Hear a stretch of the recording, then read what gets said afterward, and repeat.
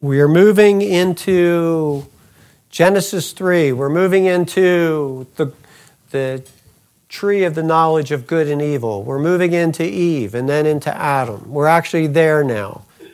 Almost. Almost. I was really doing good. I was going to get us there and probably even get us through it. And then I had questions. And then I went to the questions.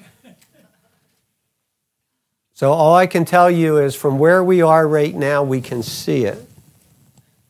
It's that close. But I want to address some questions.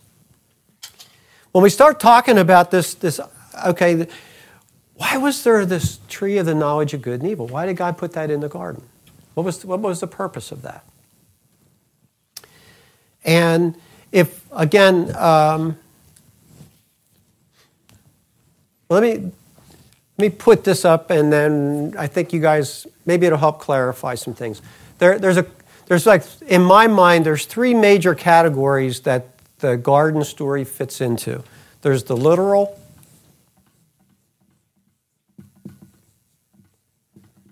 which is just as it's written.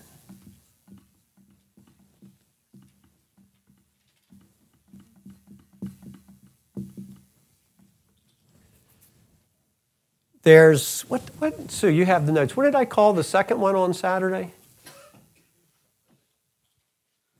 I forgot. I'm old now.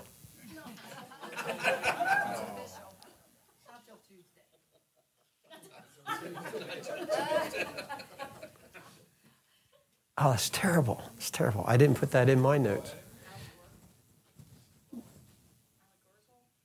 Now, well, we'll move on to the third one while she finds the second one. The third one is that it is just that. It's just a story, and from the story, it is an allegory, and we just draw thoughts from the story. We see it, and maybe we can come up with some kind of life application, maybe from the story. But it's just a story, and then there's this one in the middle.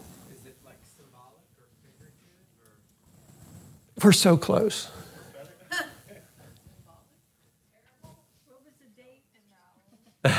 It was a Freedom Reigns.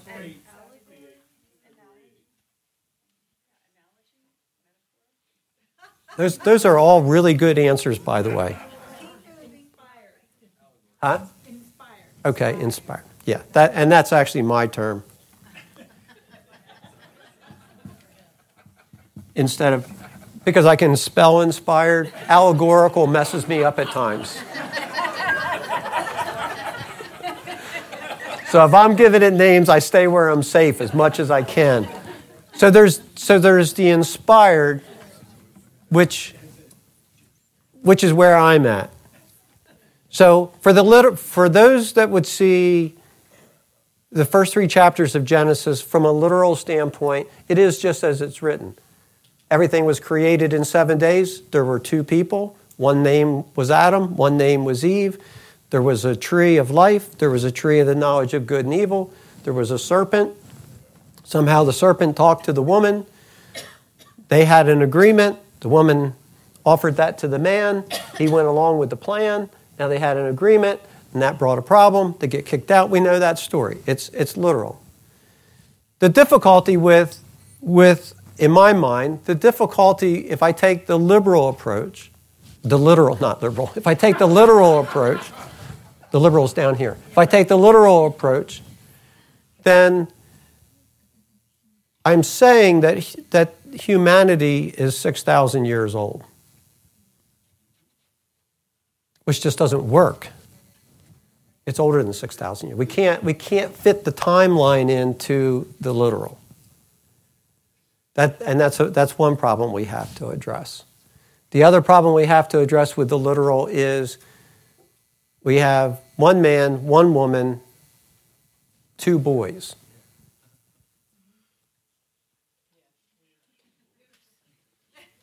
Who then get wives. And we have to deal with that. Because what I want us to see, and what I'm hoping as we go through this whole thing, is that from my view, I want the Bible to tell me what the Bible is telling me. Right? But I also want to be honest with the Scripture, and I want to be able to look at the Scripture and go, there are issues that we have to deal with, and if we're going to be honest, if we're going to be sincere about, is the Bible gives us the inspired picture of God? Is that what the Scriptures do? Or is it just a story that's been written by a whole bunch of people over time, and all I'm supposed to do is just get, well, that's kind of a neat story, and I think I can apply, it has a message to it, it has a point to it, and I think I can apply that to my life. So I don't accept the literal chronology of the first 3 chapters of Genesis. I do believe it's inspired. I believe it's an accurate story. I believe that it's God expressing through the writers, through the ancient writers, God expressing who He is, how we got to where we are with Him, and ultimately what the answer to the problem is. So in the inspired, now I'm going back to where we first started, when we look at the word Adam, the word Adam is not a capital A, there was this man named Adam. Adam means humanity. In the beginning, there was humanity. When we look through the first 2 chapters of Genesis, what we see is God creates, but then He also says to the sea, now sea, you bring forth the creatures. Now land, you bring forth the trees. The way the Scripture's reading, it's not trying to consolidate everything into 24-hour blocks of time, and only 6 of those. But God is involved in creation. It's His idea. He is the creator. He is Yahweh Elohim. We've covered all that. And yet, what He then creates, but then within what He's created, there's further creation that happens that's built into what He already created. Does that make sense? Well, so for me, it's inspired. It's God telling us something. It is Him working through the ancient writers of the Scriptures. The other piece that we have to look at, and there's no way around this, it is the historical history of the Scriptures, and it doesn't make any difference where I want to land here. I still have to deal with it. Genesis, and actually the first 5 books of the Bible, the Pentateuch, we know, and I say we know, somebody challenged me on that. Well, who's the we? You always say we know. Well, the biblical scholars know, and I accept their study as being legitimate because it's backed up by multiple things. But biblical scholars know because of the ancient writings that are available and because of the language that it was actually written in, and we talked about language a little bit ago when we talked about the Ugaritic writings, that the first 5 books of the Bible, and actually even the rest of them through the historical books. But when I say historical books, keep in mind the prophets were in the historical books. Not the way our Bibles, there was like the history books, and then the prophets came along and they were all by themselves. No, they were actually in Kings, prophesying to the kings and so forth. So prophets in a Hebrew Bible, prophets are part of the history.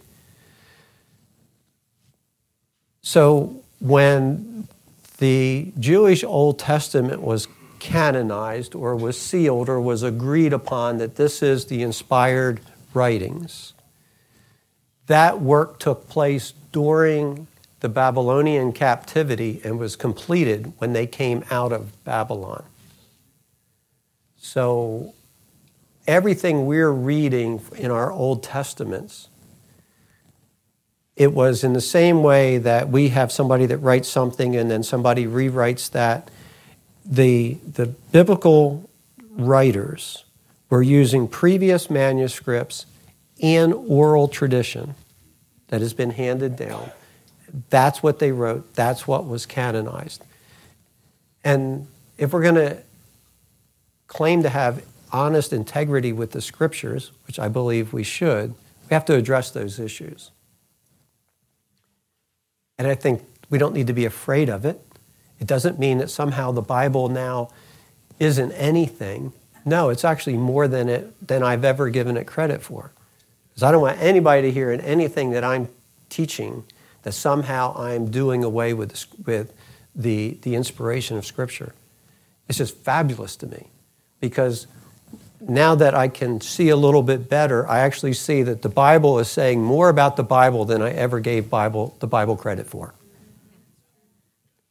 But because I had been trained in my thinking to not see things the way I'm currently, then, in a sense, certain Scripture that was in plain view was obscured, and I couldn't see it because I set it into a particular framework. All right? Everybody okay with that? Okay.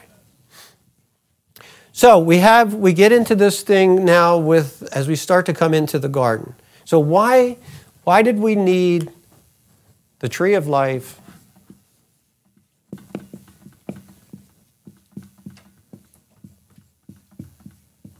and, of course, the tree of good and evil?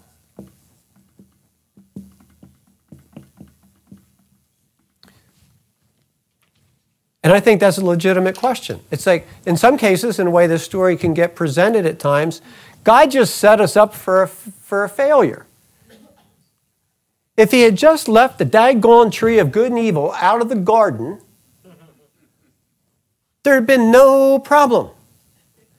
But you put it in there, and then you say, don't eat of it. And then, when we did eat of it, you got mad, and you kicked us out of the garden. We didn't make the tree. We didn't even make it look enticing. But when we looked at it, we saw that it was good. It was good to my eyes, and it was good to eat. But I didn't make the stupid tree. You made it. And then you take me, little old Eve, and just set me up with that tree, and then when I don't do so well, you're mad at me. I mean, that's how the flannel graph told it. Right? Not only that, but again, I'm just a poor human being. So 1 minute I'm over here, life is good. There's this tree. I pay attention to the tree. A couple things happen. And now I become desperately wicked. Just like that. I was over there, now I'm over here. Deceitfully wicked above all things. That's the heart I have. Again, that's what the flannel graph has told me. And the evangelist.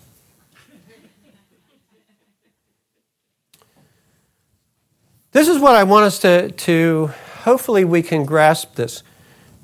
Hopefully I can grasp this.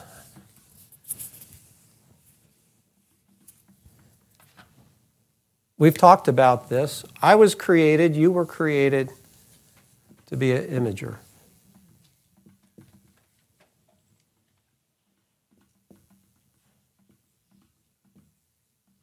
I was created to be an imager of God. You were created to be that. And God defines what being an imager looks like.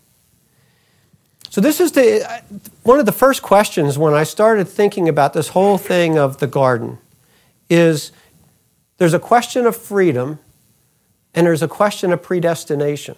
And depending on how we've been taught, we're going to have different lenses for how we see that.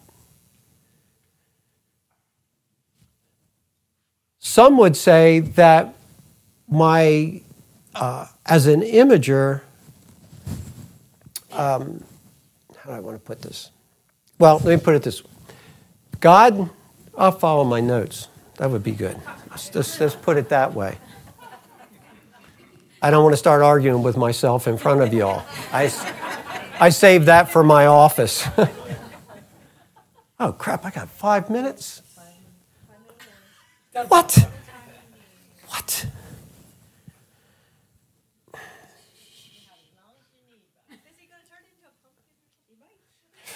I don't even want to run that risk. Okay, let me just, for today, let me just plant this. So, if I am created in the image of God, then I have to first address freedom.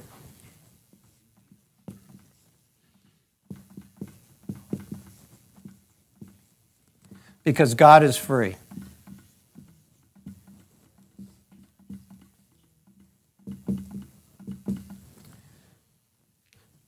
God is free in choice. God is free in thinking. God is free. And if I'm created in the image of God, I am created to be free.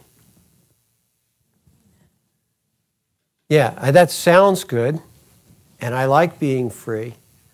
But the problem with being free has to make room for a choice counter to what I would like somebody to make a choice from. Otherwise, they're not free. We're reduced to either control, coercion, but we're not free. If I don't have an option in a decision, it's not a decision. It's just a command. And the very first thing we have to look at is, as I'm created in the image of God, I am created, Adam, Eve, humanity was created free. Why was the tree there? Because there has to be the ability to make decision. So we'll talk about this next week. But for God as creator, in this freedom that he is, he took this.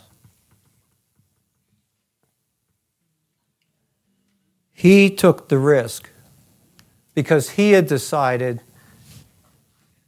that having imagers that were free was of greater value than not having imagers, just having robots. And so he was willing to take the risk because